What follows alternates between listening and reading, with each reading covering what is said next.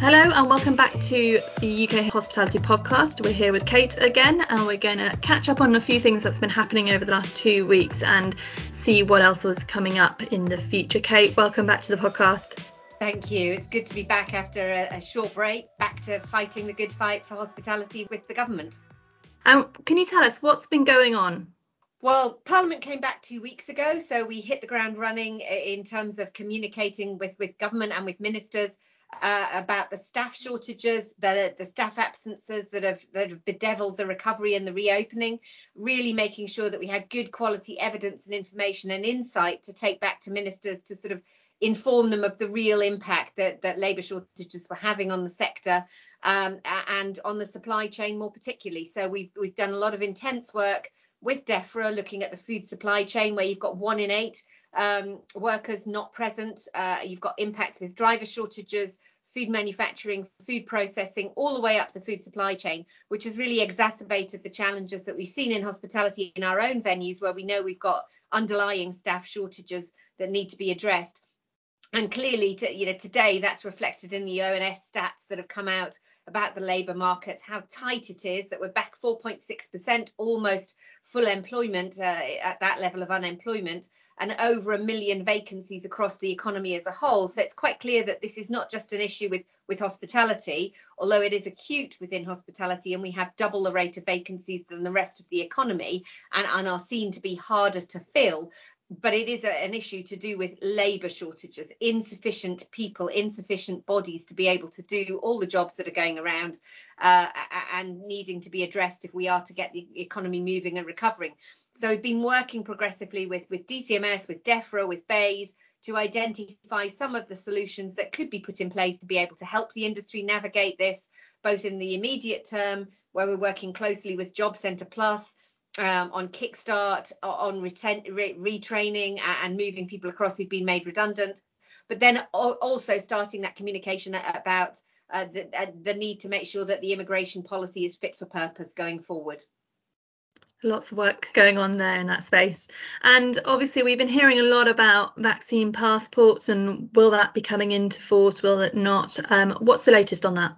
Well, the Prime Minister is giving a press conference as we speak, so we're sort of getting the information hot off the press, and we're waiting to see all the devil in the details. So we'll come back to this at a later podcast. But it does look as though it's good news from the sector. They are definitely not coming in the short term, and the government has said that they don't believe that they will be necessary in order to navigate the autumn and winter as we move out of the pandemic phase into endemic. So the Prime Minister and the Health Secretary today publishing the winter plan for navigating through COVID. This was promised back in July when we reopened the economy. They said they would issue in September a preparatory plan to show the steps that they had taken to help the economy and the health service through the autumn and winter potential surges that we might see, not so much in COVID, but more in other areas, other health issues, particularly flu and norovirus. And good news is that the key message from that winter plan is that we are learning to live with COVID. The measures the government has in place are sufficient in the first instance, as far as they consider. The main measures being a rollout of vaccination, and you heard about booster jabs for the over 50s, so protect the most vulnerable, extend the vaccination programme to younger people, 12 to 15-year-olds now eligible for vaccination, using the wall of vaccines to help us withstand any increase in cases that you might see as a result of schools going back, universities going back, offices going back, and then, of course, the move indoors as we move into autumn and winter. So the strong message from the Prime Minister and the Health Secretary, the steps that they've got are sufficient. They do, however, have contingency plans should cases surge, should the NHS be looking overwhelmed, a clear commitment from them not to lock down the economy, and a recognition of the damaging effects that that's had on hospitality. However, in their contingency toolkit, a return to sort of greater direction to work from home, a return to masks and vaccine passports. So although ruled out in the short term, still there as a reserve tool to be used if needed, but the clear message from government is vaccination programs sufficient to avoid having vaccine passports.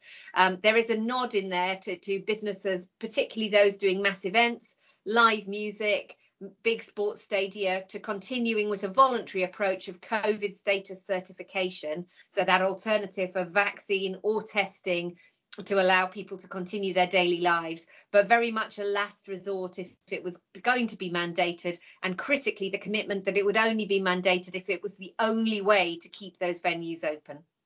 What do hospitality businesses need to consider? Is there anything they can do to prepare should cases surge? Well, I think that the positive thing is that we already have the toolkits for businesses, and hospitality businesses in particular, outlined and in place from July. And the message today was the hospitality sector's individual risk assessments are sufficient, that focus on ventilation, hygiene, sanitation, keeping the staff safe, putting in place sensible measures to make sure that you are improving in those areas of ventilation, hygiene, sanitation. Strong message that there isn't anything else for business to do. It is now for the NHS to do the preparatory planning to manage any autumn winter surges, and it's for the NHS to deliver that additional vaccine rollout. But that appears to be sufficient, and as I say, a reiteration of the message of learning to live with COVID. So I think we need to be making sure that we reinforce those measures, revisiting the risk assessment. There's no slackening off, and the Health Secretary was talking about avoiding complacency. And then where it is appropriate, where venues feel it would be helpful, to maintain that voluntary approach to COVID status certification if it's right for them. And many of the sports stadia and business events have decided that they're doing that on a voluntary basis. It's then, I think, about making sure that we have resilience in our supply chains and in our staff, because clearly as we come out of COVID, if the Health Secretary is right and we have a surge of winter flu and winter norovirus, we're going to be navigating staff absences, because our workers won't be eligible for the flu vaccine that's going to be rolled out at the same time as the third jab. So I think we need to be that's why it's so important to continue with the hygiene and sanitation, not just for COVID, but for all those other nasties that lurk around in the winter. And hygiene is obviously a thing that hospitality businesses have always been quite high on anyways, but do we offer any support there for businesses to ensure that they are keeping on top of all their hygiene? Well, I think our advice and guidance notes are continually refreshed, and we work with partners across the sector, particularly people like Dettol, to be able to give that advice and guidance, top tips, the scientific protocols that go alongside it that would help them to do their risk assessments. There are risk assessment templates. So keep visiting our website, because it's got a lot of information on there.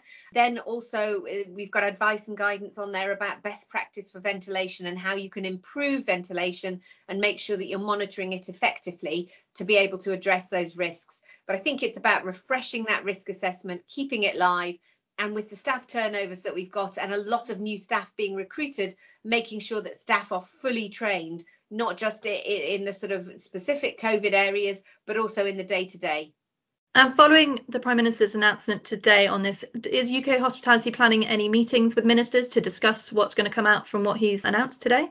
Well, we are restarting our regular catch-ups with ministers. We have the Tourism Industry Council, our Hospitality CEOs Roundtable, with the business department, with DEFRA. I think the key things that we would want to know, particularly because of the impact that this might have on consumer confidence and on business confidence for longer term bookings, when they talk about having measures in reserve, and particularly a return to working from home or vaccine passports might knock off track some of the vitally important bookings for Christmas. We'll be wanting to understand from ministers what the metrics are that would mean that they had to move to Plan B. How serious does it have to be? What are the key tests, so that we can have advance warning of that and we can know what we need to do. And also we want to have commitments around talking to the industry before moving ahead with any mandation. And then critically, it's about making sure that we have the support systems in place to allow businesses to navigate what is going to be quite a turbulent period. We've seen over the summer the impact that staff shortages and staff absences have on revenues and how vulnerable they are. We want to make sure that that's minimised, and we know that that's probably going to be a challenge over the autumn too, particularly around food supply chains. So the critical issue that we will be pressing for, and our meetings with ministers raise on a regular basis, is the need to extend and retain that lower rate of VAT, 12.5%, beyond March next year. That gives us the headroom to rebuild shattered balance sheets, to invest in our people, and to navigate choppy waters, which we will inevitably have over the autumn and winter. So strong message to government that will mean that we are more resilient and more robust and more equipped to deal with the things that might come through in those contingency plans. So UK Hospitality, making sure that members and the hospitality industry is looked after. Members, they have our support. They can get in touch with us. If you're not a member, you can get in contact with the membership team to find out exactly what the benefits are of membership and how we support businesses through periods like this and beyond. Is there anything coming up that members can do to help in this situation?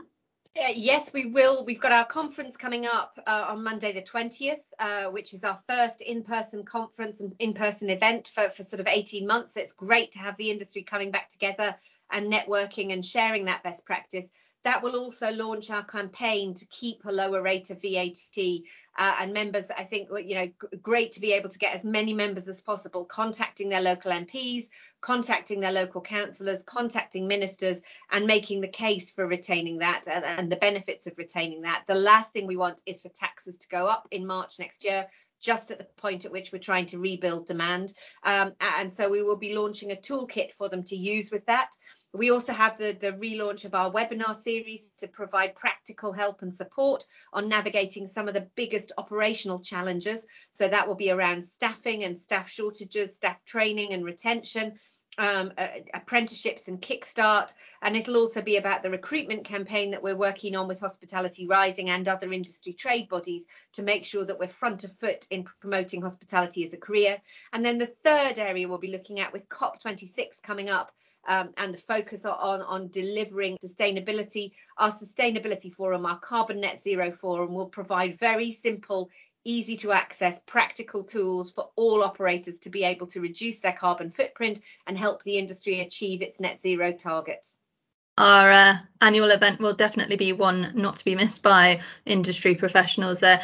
People who are interested in booking onto the networking event at the conference, there's still spaces available. You can just head over to the website, which is ukhevents.com, and you'll be able to find links there to the conference. Is there any more kind of information that businesses should be aware of that's coming up? I think the only other final thing is a reminder to people that 1st of October, the law changes on allergen labelling. Again, there's lots of toolkits and lots of information that we've provided on our websites, but don't get caught out with that.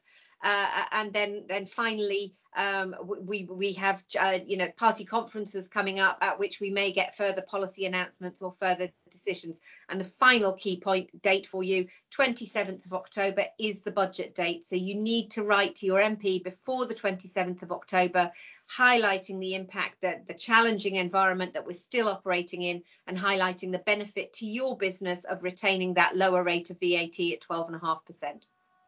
So lots going on there. In our next week's podcast, we will definitely cover what the Prime Minister has been speaking about today about the winter plan. So make sure that you tune in for that. We will be keeping members up to date on food issues in the areas around Natasha's Law there. So keep an eye out for regular communication there on that if you are a member.